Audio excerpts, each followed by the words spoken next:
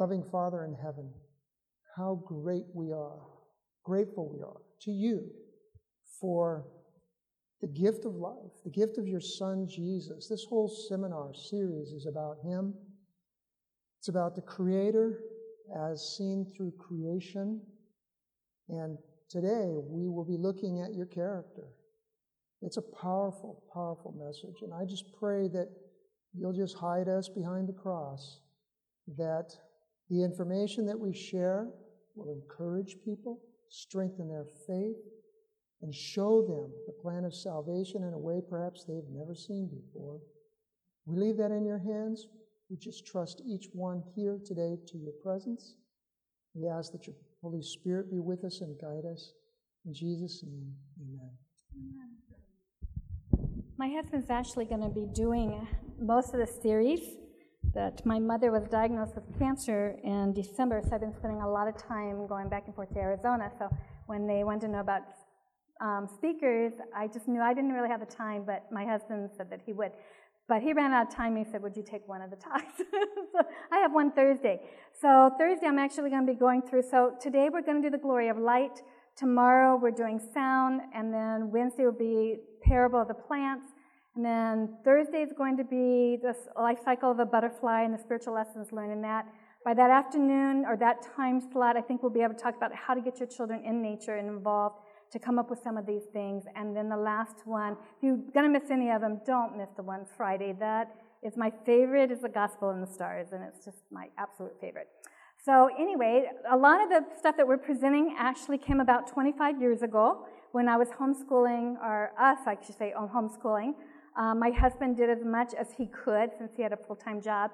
But if I couldn't get something across, my husband, especially science, he loved experiments, and he'd get the oranges out and the apples, and he'd show all the constellations, whatever he had to show, the sun and the moon, he was really good at getting some of those concepts across. So this is where it actually came from. We're studying in our homeschool about the electromagnetic spectrum.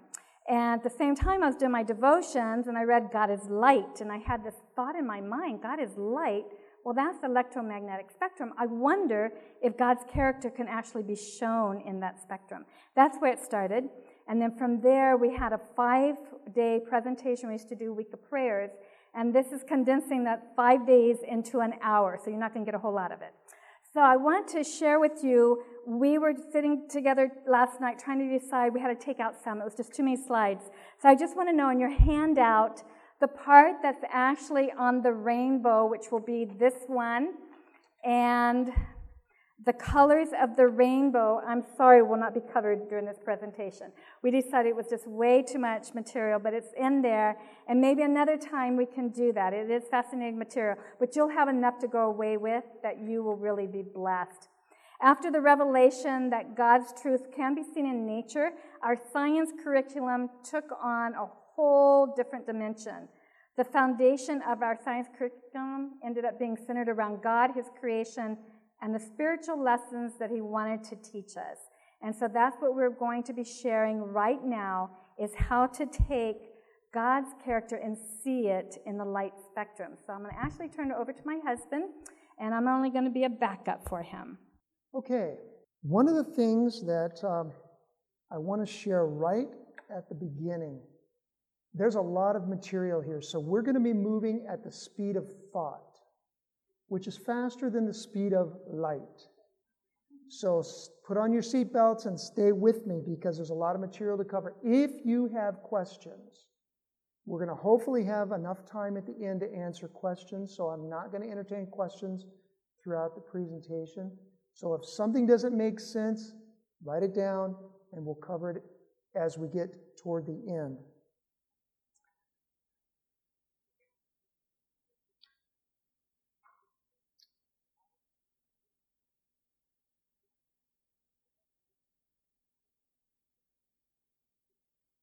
Trying to find out where you left off here. Okay. So nature is really God's first book. It was given to man long before the Bible, but after sin, the character of God was misrepresented, and due to sin, nature no longer fully revealed His character.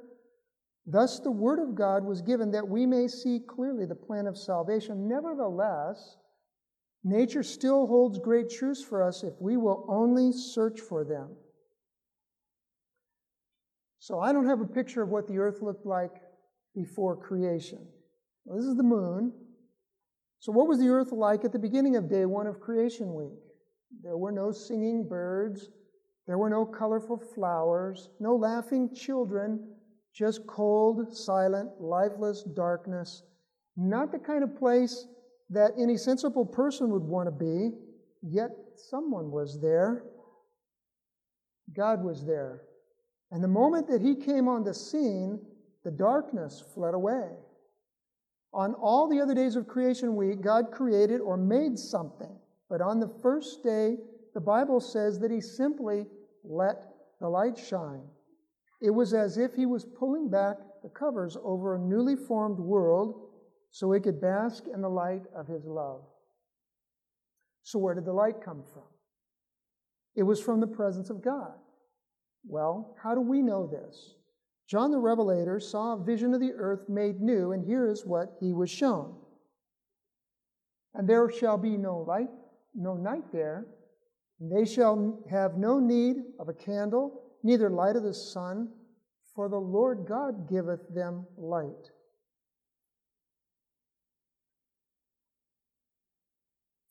So a dictionary defines light as luminous, radiant, or electromagnetic energy. Does anybody know what this equation is? Einstein's special theory of relativity, E equals mc squared. We're not going to go into that. Einstein was a creationist. He believed in the God of creation. He was actually a Jewish man, from what I remember. But he was a creationist, and he believed in a literal 6-day creation week. So a dictionary defines light as luminous, radiant, or electromagnetic energy. Therefore, we may conclude that God possesses energy in the same sense that God possesses love. It is one of his many attributes.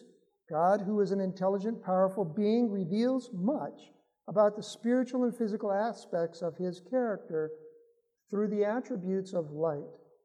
To get a picture of God's character, it would be to our benefit to look more closely at this light. So if you're familiar at all with the electromagnetic spectrum, this is the electromagnetic spectrum as much as we know it today. All we see is visible light, that little narrow band in the middle with all the colors of the rainbow. John informs us that God is light, and in him is no darkness at all. So, if we were to look at the night sky, before we go there, I missed something here. Oh, how the minds of man have attempted to understand that simple yet profound statement, God is light, in him is no darkness at all. We were really trying to understand this when we were doing our homeschooling. What does it mean that in him is no darkness at all? So this is what we found. If you were to look at the night sky, and we'll be talking more about the night sky on Friday when we talk about the gospel and the stars. But if you were to look at the night sky with your eyes, they could see in all the various wavelengths of light, not just visible light, you would find out that the night sky is as bright as the noonday sun. This is what we see when we look at the sky in various different wavelengths. So, Psalms 139 verse 12 says, Yea, the darkness hideth not from thee, but the night shineth as the day. The darkness and the light are both alike to thee. So to God, night, day doesn't make any difference. Here's the reason why. If you could look at the night sky in radio waves, and that frequency of light, the night sky would be lit up bright like the daylight in radio waves. That's a picture taken from the Astronomical Society of the Pacific Telescope. I think it's in Hawaii. I'm not 100% sure. But that was the night sky taken in radio waves. This is the night sky taken in microwaves. It's lit up just like daylight. In infrared, in ultraviolet, in X-rays, and in gamma waves. The night sky is lit up just like the daylight. You can't see it because your eyes only see the visible light spectrum. God sees all the light spectrum. So there's far more to light than meets the eye. The electromagnetic spectrum is how scientists refer to light in all of its various wavelengths. Starting at one end of the spectrum, we find radio waves. And then moving on up the spectrum, we get to cosmic rays on the far end. Radio waves travel through space like the ripples in a pond after a stone is dropped in the water. They spread out to cover vast distances very fast. Some radio waves are thousands of miles long. A radio signal broadcast from a transmitter at one location can be received by thousands of people at virtually the same time. These radio waves penetrate into our houses, our offices, and our schools to reach us with the message that they carry. God is like this. King David knew that there was not a place that he could go that God was not there. So what King David said is, "Where shall I go from thy spirit?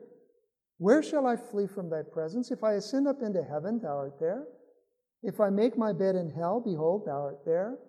If I take the wings of the morning and dwell in the uttermost parts of the sea, even there shall thy hand lead me, and thy right hand shall hold me." You know, God knows that we are lost in sin. And like radio waves, he searches for us wherever we are to find us. And when we pray, we're in a sense sending a two-way radio message to God. Heaven and earth are drawn close together by prayer. One of the parts of the 5-day week of prayer that we did on the Glory of Light was all on prayer, showing how radio waves tie in with prayer. So frequency and energy increase as we move up the spectrum. We next come to TV waves, and TV waves can carry more information because they're a higher energy level, a higher frequency, so they can carry more information than just sound, which radio can carry. Eventually we encounter microwaves, much shorter in wavelength than radio waves. They can only be transmitted by line of sight. They're reflected by metal. One interesting property of microwaves is how they affect living tissue. They're not as penetrating as radio waves, but due to their much higher frequency, they vibrate molecules of organic matter from the inside out. The vibrations cause the object to heat up, making them very dangerous, and that's the way a microwave oven works, because of the higher frequency. Infrared is the next form of electromagnetic energy that we encounter. In the early 1800s, Sir William Herschel, an English astronomer, was measuring the temperature of sunlight that he had separated with a prism. As he moved a thermometer from violet toward red, he noticed that the temperature increased. Continuing past red, so I'd be moving, he put his thermometer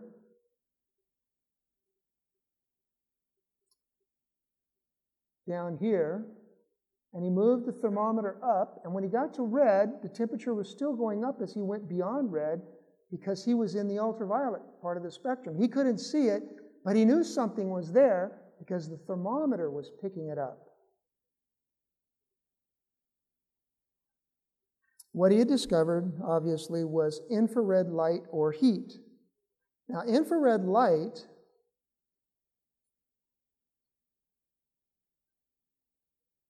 provides us with heat to keep us warm, cook our food, iron our clothes. It's the warmth of the sun that causes evaporation of water that is so necessary for the water cycle. We'll be talking more about the water cycle on Wednesday when we talk about the plants. Infrared is reflected by shiny metal surfaces, particularly gold and light-colored objects. This is why satellites are covered with gold foil to reflect the heat of the sun. One other interesting property about Infrared, our God is a consuming fire. He has a lot of heat. Hebrews chapter 12, verse 29. Many Bible passages show that God and heat are closely connected together. Malachi 3, 2 and 3 is an example. Who may abide in the day of his coming, and who shall stand when he appears? For he is like a refiner's fire and like fuller's soap, and he shall sit as a refiner and purifier of silver.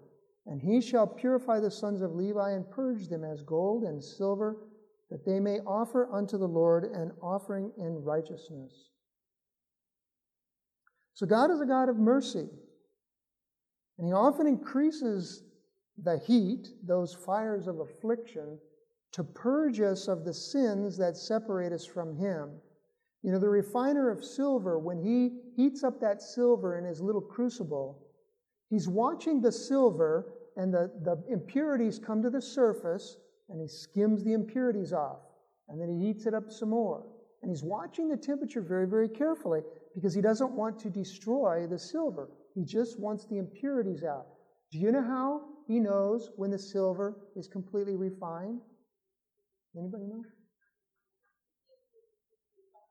He sees his reflection. That's right. So when he can look in the silver and see his reflection, he knows it's done. And we're going to talk more about that here in just a little while. So as we continue to move on up the spectrum, we move into ultraviolet light, or UV. UV has some wonderful benefits. Due to the higher energy, many impurities not visible under normal white light can be made to glow when exposed to UV light. This process is called fluorescence. This property of UV light can be very beneficial in industry when looking for impurities in manufactured products. It is interesting that UV light causes objects with certain impurities to glow or fluoresce. For example, scorpions glow bright light under UV light because of the impurities that are in them. God is willing to examine us for impurities of sin if we, like King David, will ask him to search me, O God, and know my heart. Try me and know my thoughts, and see if there be any wicked way in me, and lead me in the way everlasting. Psalms 139, 23 and 24. UV has some other properties that aid in healing and purification. UV kills bacteria, lowers blood pressure and cholesterol. That's why we need to get sunlight. It decreases blood sugar, increases energy and endurance and muscular strength. UV also increases the body's resistance to disease by increasing the white blood count. It increases the oxygen carrying capacity of blood, and it helps to relieve stress. So Malachi tells us, "But unto you that fear my name shall the Son of Righteousness arise with healing in his wings, and ye shall go forth and grow up as calves of the stall." So getting adequate sunshine is one of God's fundamental 8 laws of health. It is interesting that the previous verse to this one, Malachi chapter 4, 1, says that the same Son of Righteousness that brings healing to the saints burns up the wicked. It's a well-known fact that a high-fat diet increases the risk of skin cancer through exposure to sunlight. We're going to talk more about this concept in just a little bit. Now, here's something interesting about UV light. Those are the exact same flower, the one on the left, taken in visible light. It's pretty. The one on the right is taken in ultraviolet light. Now, why do you suppose God does that? Does anybody have any idea? Yes, in the back. Can you speak up? The insects? Yes. Okay, the insects zoom into that. It's like a bullseye to them. Now, get an evolutionist to explain this, if you would. Why?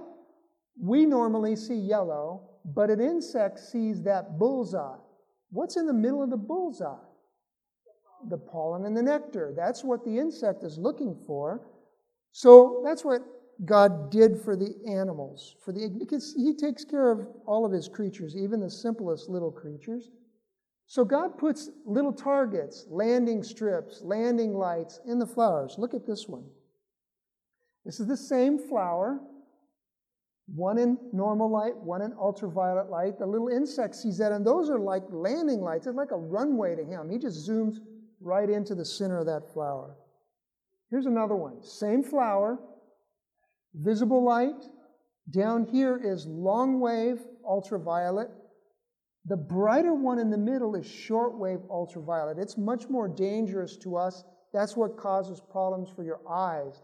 That's why people that wear sunglasses wear UV blockers.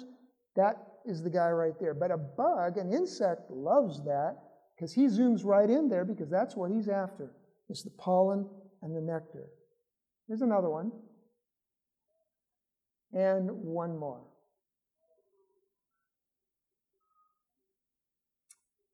So as we continue to move on up the spectrum, we leave UV, which works primarily on the surface, and move into X-rays, gamma rays, and cosmic rays. These act differently than lower frequencies of the electromagnetic spectrum. X-rays penetrate to the bones of a person. Too much exposure to X-rays is harmful to the body. They're blocked by heavy metal and solid objects like concrete. Gamma rays penetrate within the bones. They are particles of energy from nuclei of atoms that are as a result of the smashing of those atomic nuclei. They're also extremely dangerous to us. That's one of the problems that they have with the astronauts on the International Space Station. They're constantly being bombarded by gamma rays. And on February the 2nd of this year, February 2, 2017, there was a gamma ray burst detected by the satellite SWIFT from an object many, many billions of light years away. And that burst of gamma ray energy was brighter than 1 million suns like ours. That one burst. Cosmic rays have the highest energy and are the most penetrating of the electromagnetic spectrum, even down to the atomic level. Cosmic rays don't travel like waves, but act as particles. And again, this shows how God works. For the Word of God is quick and powerful, sharper than any two-edged sword, piercing even to the dividing asunder of the soul and spirit, and to the joints and the marrow, and is a discerner of the thoughts and the intents of the heart. So X-rays stop at the joints and the marrow, right? At the bones. But God's process of looking at us goes into our thoughts, just like gamma rays can penetrate. So the Lord sees not as man sees, but man looks on the outward appearance, but the Lord looks on the heart. 1 Samuel 16:7. David must have known how God can work to change us on the inside, for he asked God to create in me a clean heart, O God, and renew a right spirit within me. Psalms 51, verse 10.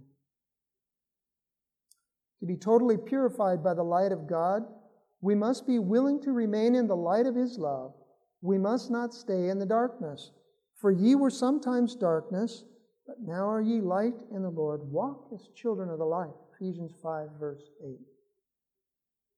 One other text here. If we say that we have fellowship with Him and call ourselves Christians, and yet walk in darkness, we lie and do not the truth. But if we walk in the light as He is in the light, we have fellowship one with another, and the blood of Jesus Christ cleanses us from all sin. We're going to come back to this in a little while. So even though it is always around us, there is one part of the electromagnetic spectrum that we can see. And that is right between infrared and visible light. The only visible manifestation of God that man has ever seen is Jesus Christ. And as what my wife mentioned, we had a presentation at one time in one of our talks that was all on the rainbow. All the colors of the rainbow. It's an hour-long presentation all by itself. So Isaac Newton was one of the first modern scientists to investigate the nature of light and color. By placing a prism in a light beam, he found that this white light could be separated into colors. Colors begin with red, which is the longest frequency of visible light. It proceeds with orange, yellow, green, cyan, or blue-green, blue, indigo, and violet. Scientists now know that white light is made up of three main colors of light: red, green, and blue. Now stay with me. We're not talking here about pigment. This is not crayons. This is light beams. We'll go back to the pigment in a little bit. But red, green, and blue are the primary colors of light. And back in the days of the old-style electron tube color televisions, there were three beams of light in a TV picture tube. One was red, one was blue, one was green. And when they all focused together on one phosphor dot, they got white light right here in the middle. So red, blue, and green combine together to make white light. And if we have time later on, I've got a little experiment we'll play with, and I'll show you how that works, because we can make that happen with 3 flashlights with filters on them. So this is what is called the additive properties of light. They add together to make white light. That's why Isaac Newton, when he put a prism in the window and it split white light, he got all the colors of the rainbow. So he was undoing what God does with his light presence. And we'll come back to this. So the world often associates colors with character. If someone is blue, they would be considered despondent or unhappy or sad or glum or gloomy or depressed. A cowardly person is often called yellow. Red is associated sometimes with anger, while green is referred to as jealous or very envious, such as green with envy. I like that. Well, does the Bible associate primary colors of light with character? Do they have any correlation to the character of God? So we're going to look at red first. Isaiah chapter 1 verse 18 says, "Come now, and let us reason together, saith the Lord. Though your sins be as scarlet, they shall be white as snow. Though they be red as crimson, they shall be as wool." So in this verse, red is associated with what? With sin.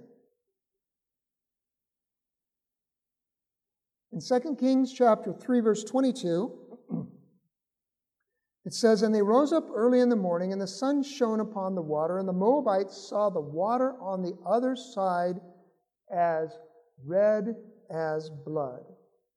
So here the color red is associated with blood. In Leviticus chapter 17 verse 14, it says, "So what is the blood? It's the life of the flesh, the blood of it, for the life thereof, the life of all flesh is the blood." So this verse makes it clear that blood is what gives life. So is there anything in the life of Christ that is associated with sins, blood, and life? Jesus said, "This is my blood of the New Testament, which is shed for many for the remission of sins." Colossians 1:14, Paul tells us, "In whom we have redemption through his blood, even the forgiveness of sins." And then Jesus said unto them, "Verily, verily, I say unto you, except ye eat the flesh of the Son of Man and drink his blood, you have no life in you. Whosoever eateth my flesh and drinketh my blood hath eternal life, and I will raise him up at the last day. John 6:53 and 54. So Jesus is telling us here that his blood is our life. However, is there any sacrifice that we need to make?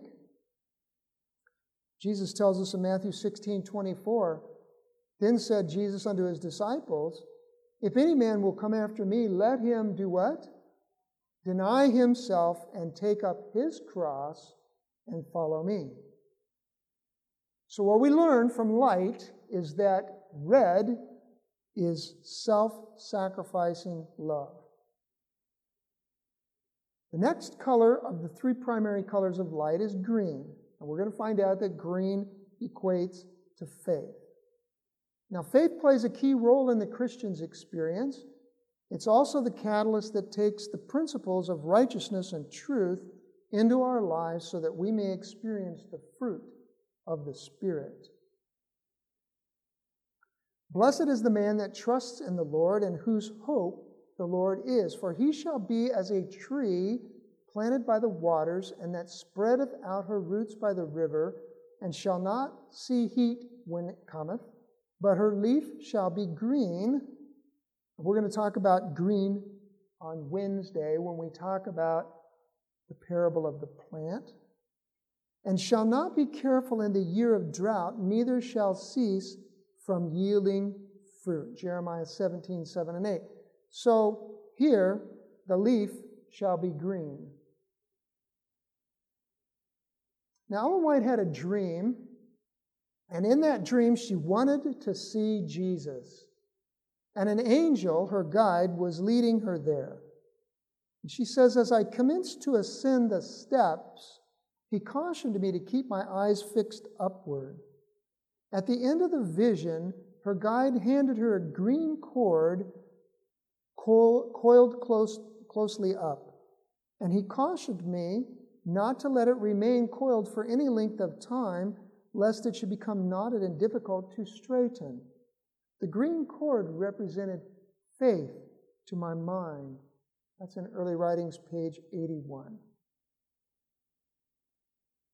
So spiritually, we are told that we all have been given a measure of faith. Whether you're an infidel, an atheist, or a Christian, a Muslim, a Hindu, or a Buddhist, or a Jew, or any other denomination, every human being has been given a measure of faith. Faith is a powerful principle in the life of a Christian. For whatsoever is born of God overcometh the world. And this is the victory that overcometh the world, even our faith, 1 John 5:4. Faith is a vital part of our life because through it we overcome the world. God has given to every man a measure of faith. Since he gives only a small measure, it is only increased as it is put into practice. Because we want to strengthen our faith in Christ, let us see how we can develop it and put it into practice. Faith is not believing in nothing. It is believing in evidence or proof of something. Faith is a substance of things hoped for, evidence of things not seen. The third primary color of light is blue.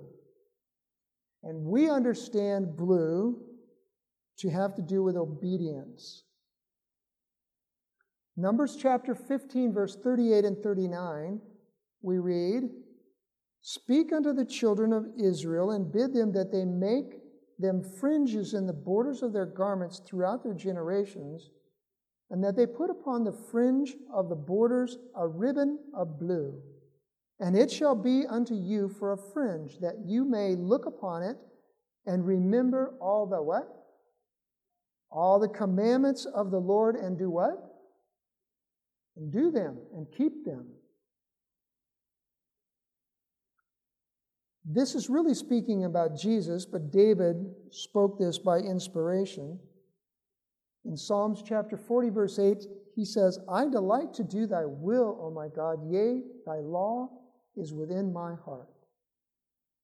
Jesus said in John 4:34, My meat is to do the will of him that sent me and to finish his work.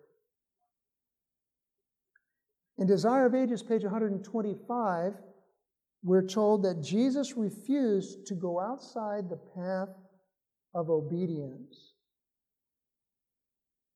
In John 15, verse 10, it says, If you keep my commandments, ye shall abide in my love, even as I have kept my Father's commandments and abide in his love.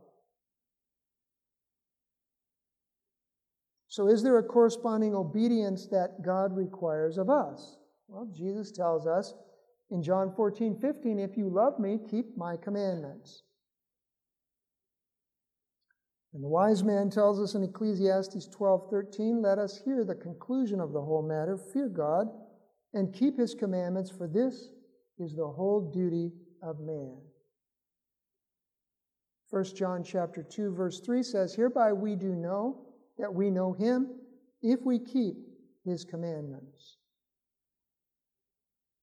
And finally, Revelation 22:14 says, blessed are they that do his commandments, that they may have right to the tree of life and may enter in through the gates into the city. So, we see that the primary character of God can be summarized by the primary colors of his light.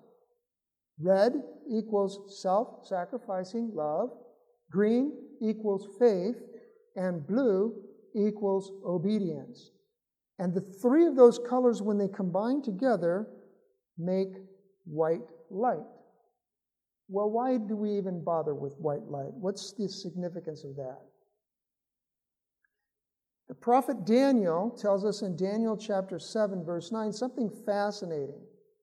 That the Bible tells us about the color of the garments that God wears.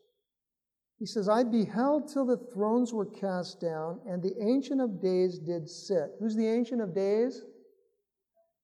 God the Father, whose garment was white as snow. Daniel 7, verse 9. David tells us in Psalms 104, verse 1 and 2, bless the Lord, O my soul.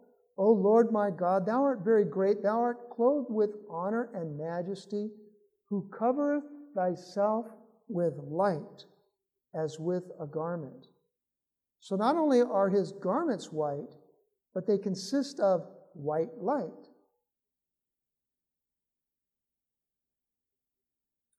Speaking about Jesus, it says that his raiment became shining, exceeding white as snow, so as no fuller on earth can white them.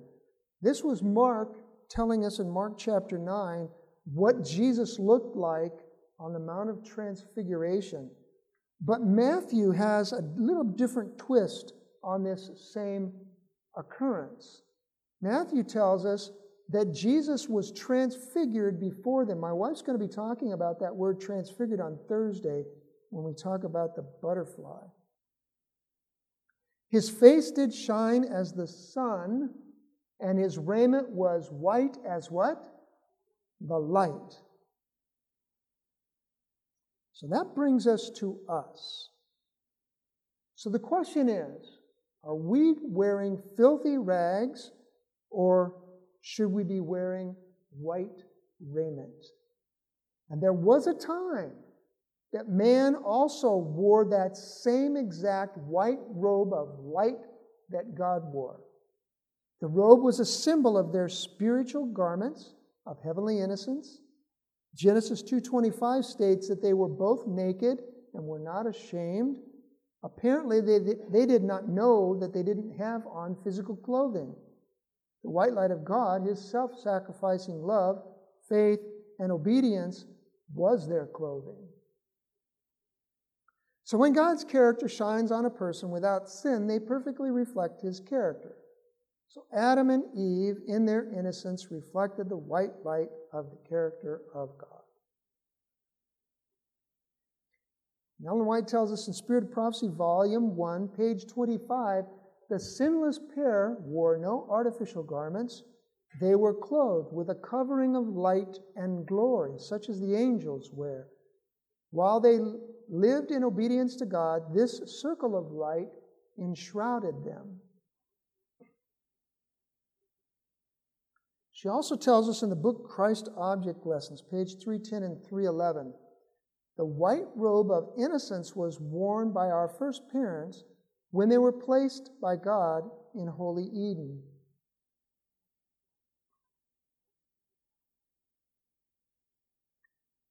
Excuse me for a moment. All the strength of their affection was given to their Heavenly Father. A beautiful soft light, the light of God, enshrouded the holy pair. This robe of light was a symbol of their spiritual garments of heavenly innocence. Had they remained true to God, it would ever have continued to enshroud them. But when sin entered, they severed their connection with God, and the light that had encircled them departed. Christ Object Lessons 310 and 311. So this is what the white robe of light looks like, and it's summarized here. Faith that works by love is the robe that Christ wore. So here you can see faith, the green, works, the blue of obedience, and his self-sacrificing love, red. That was the robe that Christ wore. That was the robe that Adam and Eve wore in the Garden of Eden. And while they remained faithful to him, they had that white robe of light on. But when they sinned, something happened. In Genesis chapter 3, verse 10 and 11, it says that Adam knew that he was naked. Well, how did he lose his garment of light? Well, to answer that question, we've got to go back and we've got to look at the natural world for our answer. So for those of you that thought I was crazy earlier when I talked about the three primary colors of light, red, green, and blue, you were probably thinking of this. This is crayons. Actually, it's what typesetters use when they're typesetting a book that's got color in it. So when they're going to print it, they print in cyan, magenta, and yellow. So you think of them as green, as blue, red, and yellow. They're not blue, red, and yellow. It's cyan, magenta, and yellow. That is primary colors of pigment. Pigment is coloring material that's in crayons and paint. And these are the colors that are used in the printing industry. So when you see a printed paper like the handout that you have there, it was cyan, magenta, and yellow that was used, and combinations of those three that make up all the colors of the rainbow. Wrong way. So there's an interesting property about subtractive pigments. Remember, light adds. When you add red, green, and blue light together, you get white. When you start working with pigments, you start subtracting light. So primary colors of pigment work on subtraction. That's why they're called subtractive primaries. What does that mean? Well, when light shines on an object that has pigment in it, part of the beam of light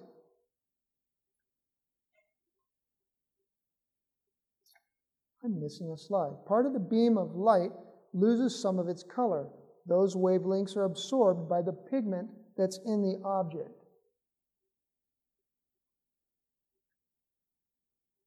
So cyan pigment, which is on this end, absorbs red light.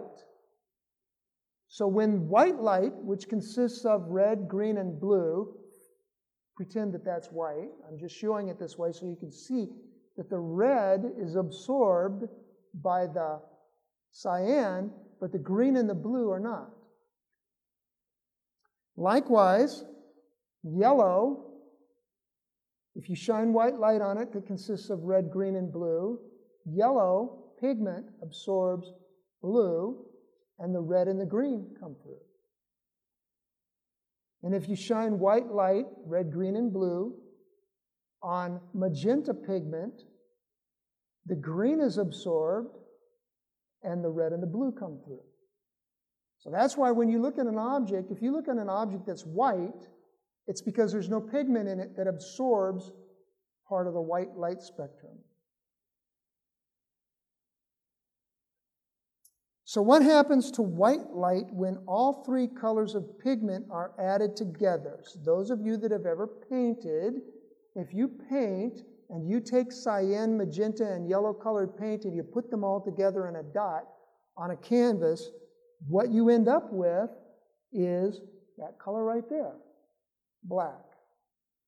Black is the absence of light. That just means that all of the light has been absorbed by the pigment from the white light. So what happens to white light? Black. All the light is subtracted out. Black is the absence of light. As the three colors of white light shine on an opaque object that has no pigment, all the colors are reflected back.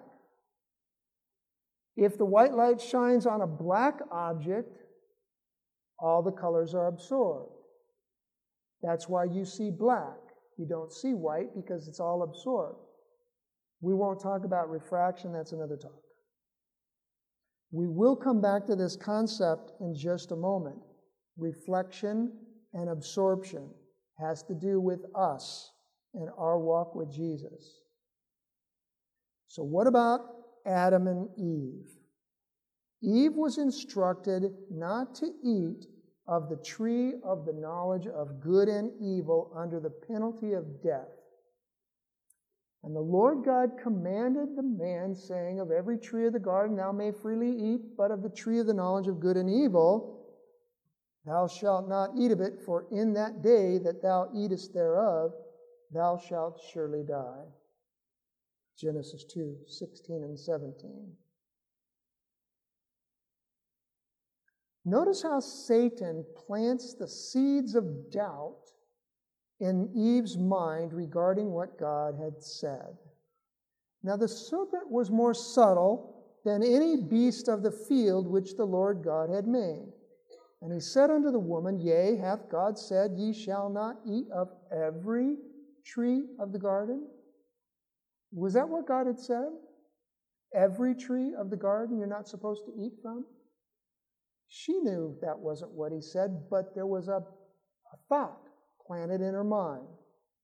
And the woman said unto the serpent, We may eat of the fruit of the tree of the trees of the garden, but of the fruit of the tree which is in the midst of the garden, God has said, Ye shall not eat of it, neither shall ye touch it, lest ye die.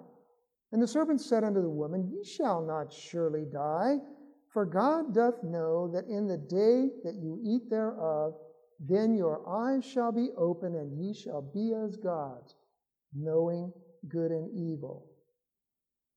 So what we understand is that the opposite of faith is the word doubt. So when Satan convinced Eve to doubt the word of God, the green of the white light of the robe of righteousness that she wore was absorbed by the pigment of the sin of doubt. So follow me very, very closely here. Green faith is absorbed by the pigment of doubt. Here's the pigment of doubt. So the green, as we saw a moment ago, right here, is absorbed by magenta. So magenta is the color of doubt. Let's see how that works. So again, white light, red, green, and blue, the character of God, His righteousness, His robe of white righteousness. And over here, the green of faith was absorbed by the pigment sin of doubt. And when the woman saw that the tree was good for food and that it was pleasant to the eyes and a tree to be desired to make one wise. Wow, is this a wild statement? So if red is self-sacrifice, then the opposite of self-sacrifice would be what? Selfishness, self-exaltation, self-deception, self-love. And that's what is going on here. Here we find that self is being exalted to number one. Eve no longer cared what God thought or what would happen if she disobeyed. She only thought of self. The woman saw that the tree was good for food and that it was pleasant to the eyes, a tree to be desired to make one wise. So cyan pigment, this one over here, absorbs red light. Red was self-sacrifice. So the self-sacrificing love of Christ is absorbed out of the white robe of righteousness by selfishness, by self-love. So cyan pigment of selfishness subtracted away the self-sacrificing love of God. What about the blue light? Only the blue light of God's character remained.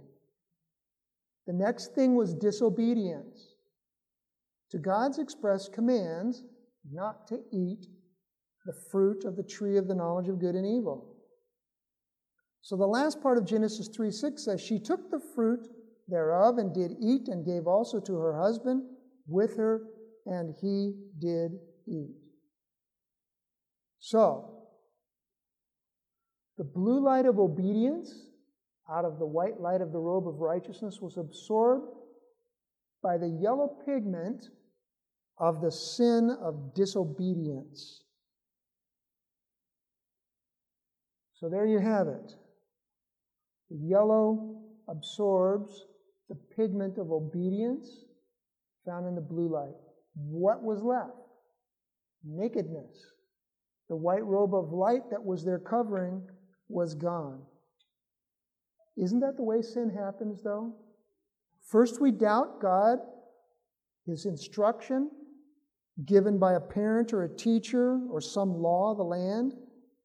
Then we justify in our minds that it's okay. We exalt self. And then we go ahead and do it. We disobey.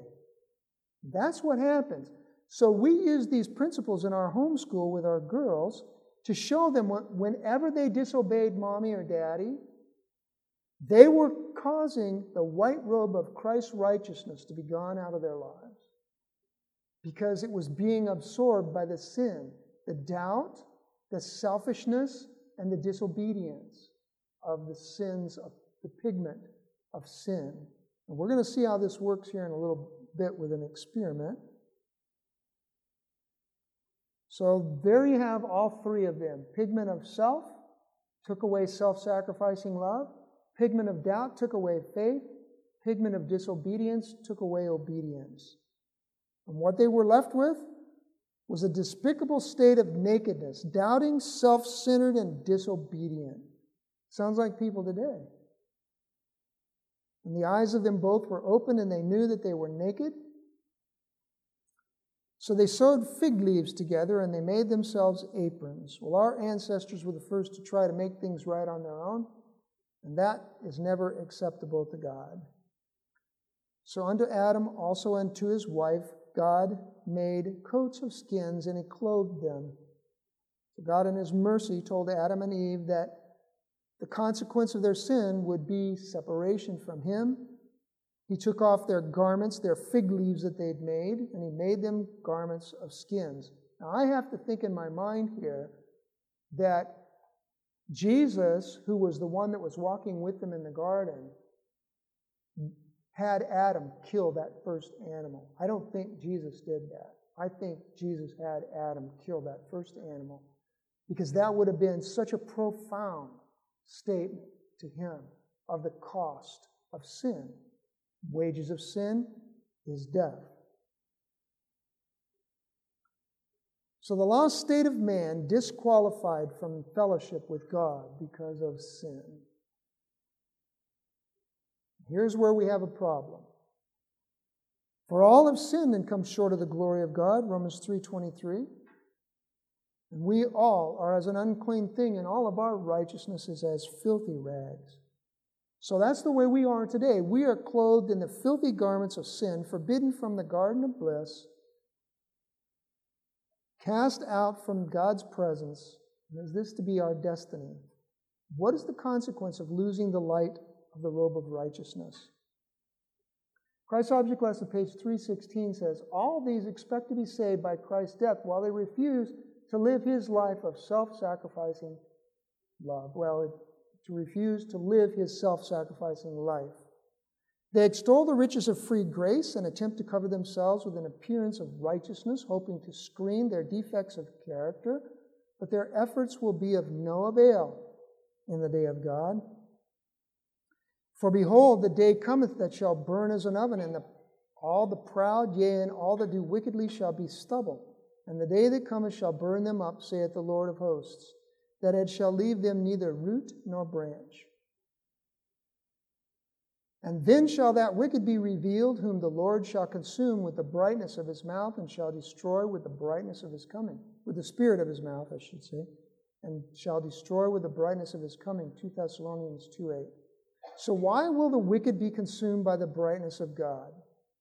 Ellen White tells us in Desire of Ages, page 107, to sin, wherever found, our God is a consuming fire. Hebrews 12:29. And all who submit to his power, the Spirit of God will consume sin.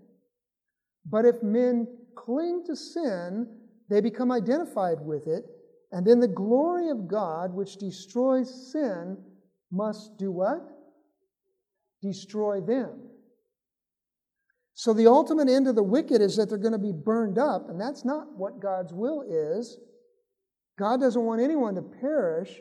The problem has to do with us. Now, I have a little experiment that's up here, and I'm going to have a volunteer come up.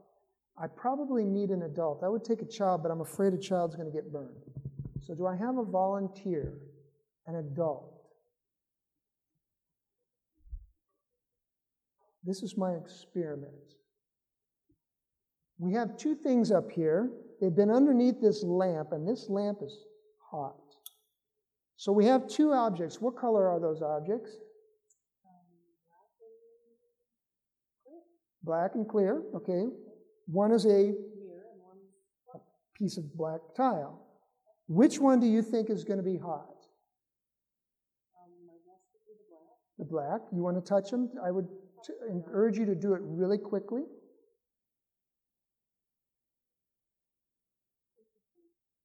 It's hot. Black is hot, right?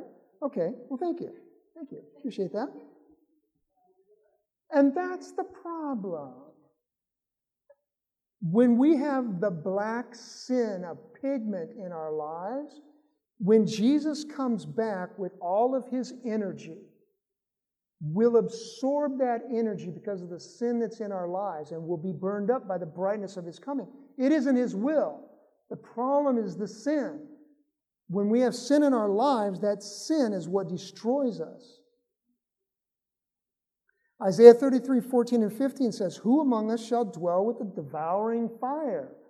Who among us shall dwell with everlasting burning? That's Jesus. His energy is devouring fire to sin.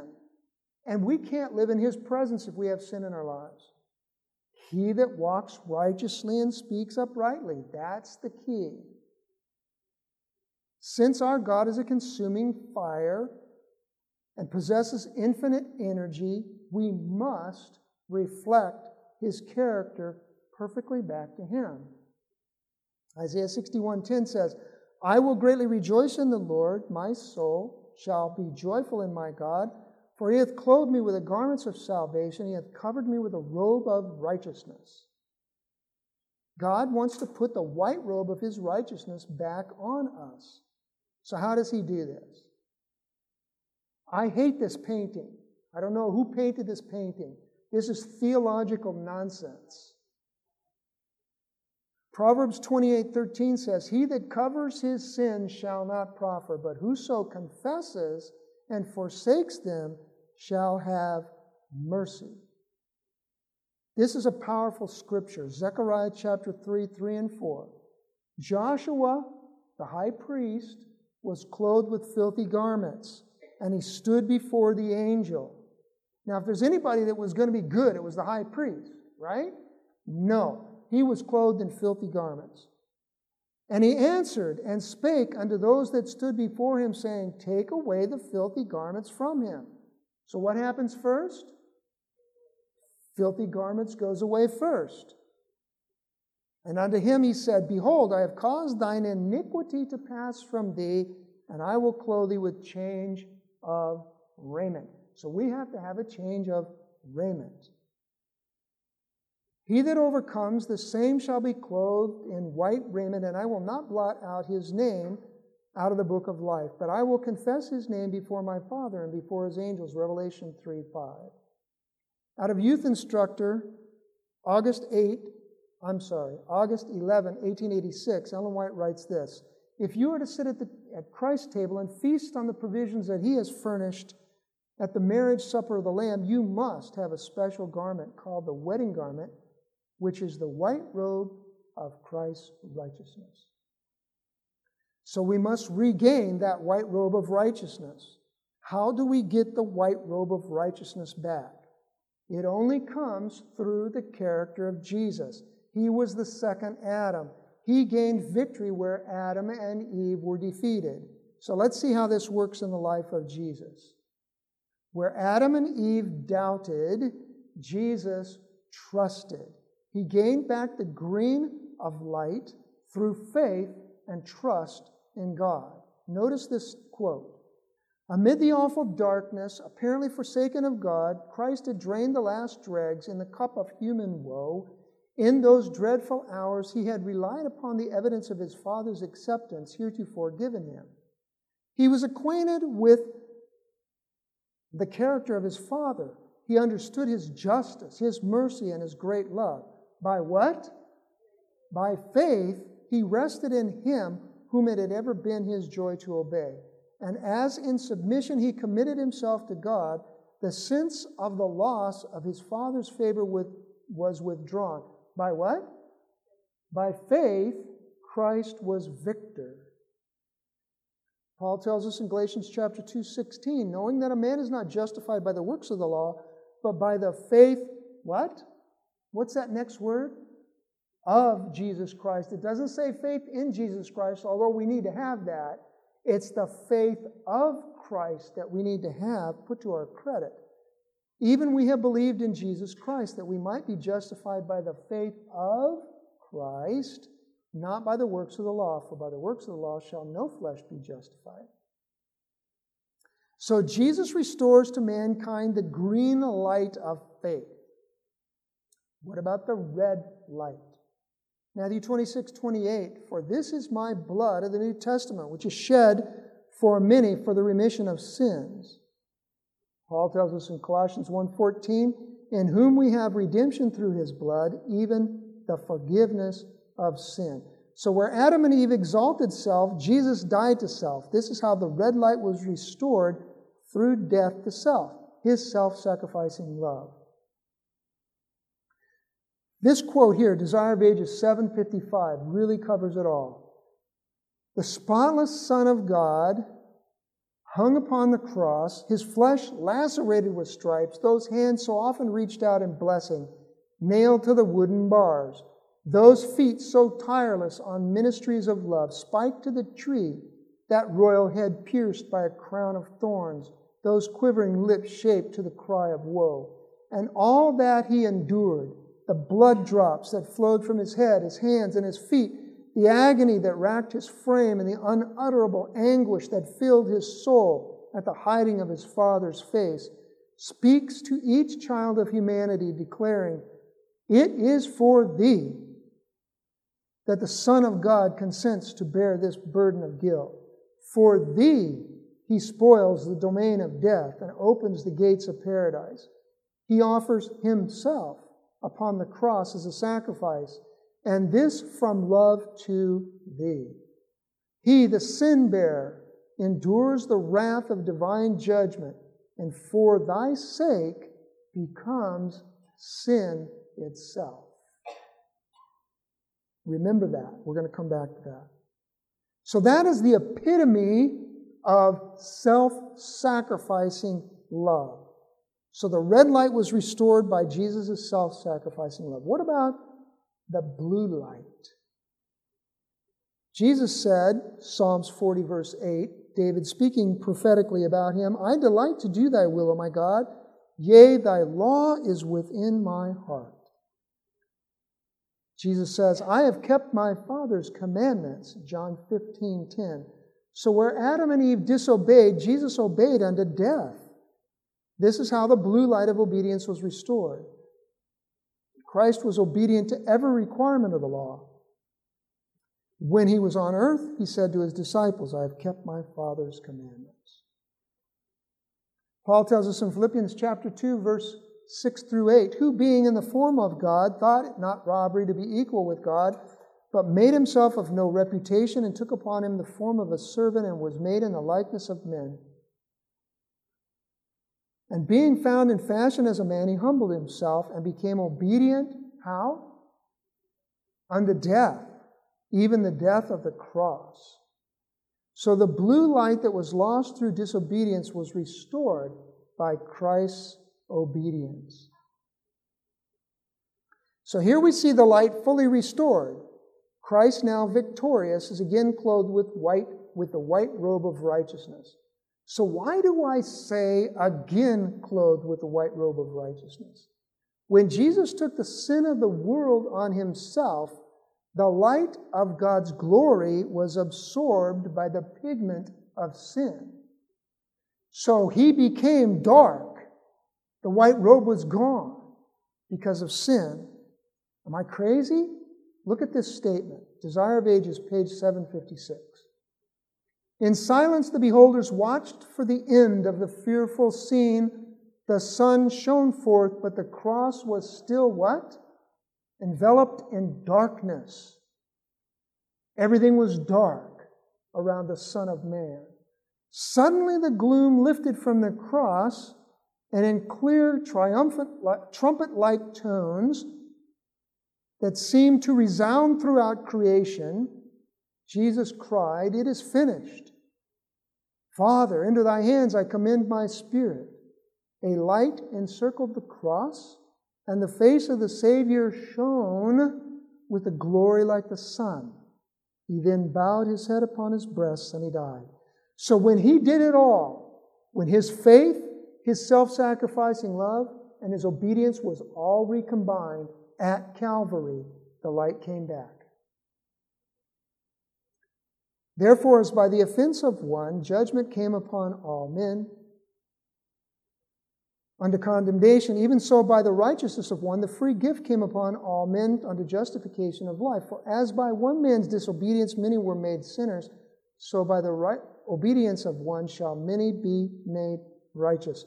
So Jesus now offers us his white robe of righteousness. I'm going to read through this really quick.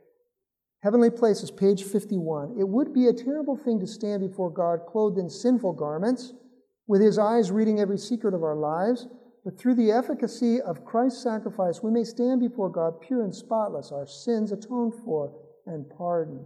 If we confess our sins, he is faithful and just to cleanse us of our sins and to forgive us of our sins and to cleanse us from all unrighteousness.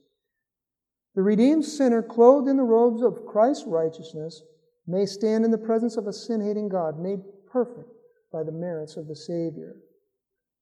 Faith is the condition upon which God has seen fit to promise pardon to sinners. Faith can lay hold on the merits of Christ, the remedy provided for sin. Faith can present Christ's perfect obedience instead of the sinner's transgression and defection. So by faith, we can now have Christ's white robe of righteousness.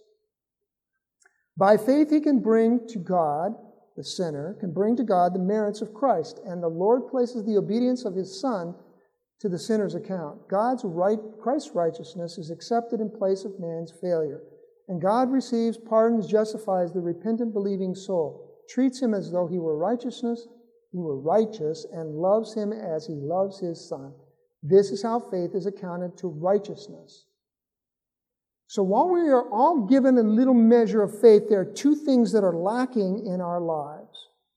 We may have a measure of faith, a knowledge of the theory of truth, but unless self dies, unless we live Christ's life of what?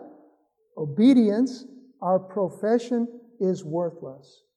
Adventist Review and Sabbath Herald, August 2, 1906. So what is interesting from this quote is that even though every person is given a measure of faith, they are lacking the other two essential character traits of white light: self-sacrificing love and obedience. Man is selfish and disobedient by nature. Self-sacrificing love and obedience are two character traits essential to have a victorious Christian life. These are the characteristics that must be supplied by God. One Selected Messages 366. But while God can be just and yet justify the sinner through the merits of Christ, no man can cover his soul with the garments of Christ's righteousness while practicing known sins or neglecting known duties. God requires the entire surrender of the heart before justification can take place. And in order for man to retain justification, there must be continual obedience through active living faith that works by love and purifies the soul. So here we see that we must surrender our whole heart to Jesus, and our faith in Him must result in obedience to all that He asks us to do. Revelation 19:8 says, "And to her was granted that she should be arrayed in fine linen, clean and white, for the fine linen is the righteousness of the saints." Christ's Object Lessons, page 312. In practical terms, we may ask, what does it mean to put on the robe of Christ's righteousness? By His perfect obedience, He has made it possible for every human being to obey God's commandments. When we submit ourselves to Christ, notice the 5 steps. The heart is united with His heart. The will is merged in His will. The mind becomes one with His mind. The thoughts are brought into captivity to Him. We live His life. This is what it means to be clothed with the garments of His righteousness. John the Revelator says in Revelation 3:5, "He that overcometh, the same shall be clothed in white raiment. And I will not blot out his name out of the book of life, but I will confess his name before my Father." So Paul tells us to walk as children of light, have no fellowship with the unfruitful works of darkness, but rather reprove them. Transformation of character is wrought through the operation of the Holy Spirit, which works upon the human agent, implanting in him, according to his desire and consent, to have it done, a new nature. The image of God is restored to the soul, and day by day he's strengthened and renewed by grace, and is enabled more and more perfectly to what?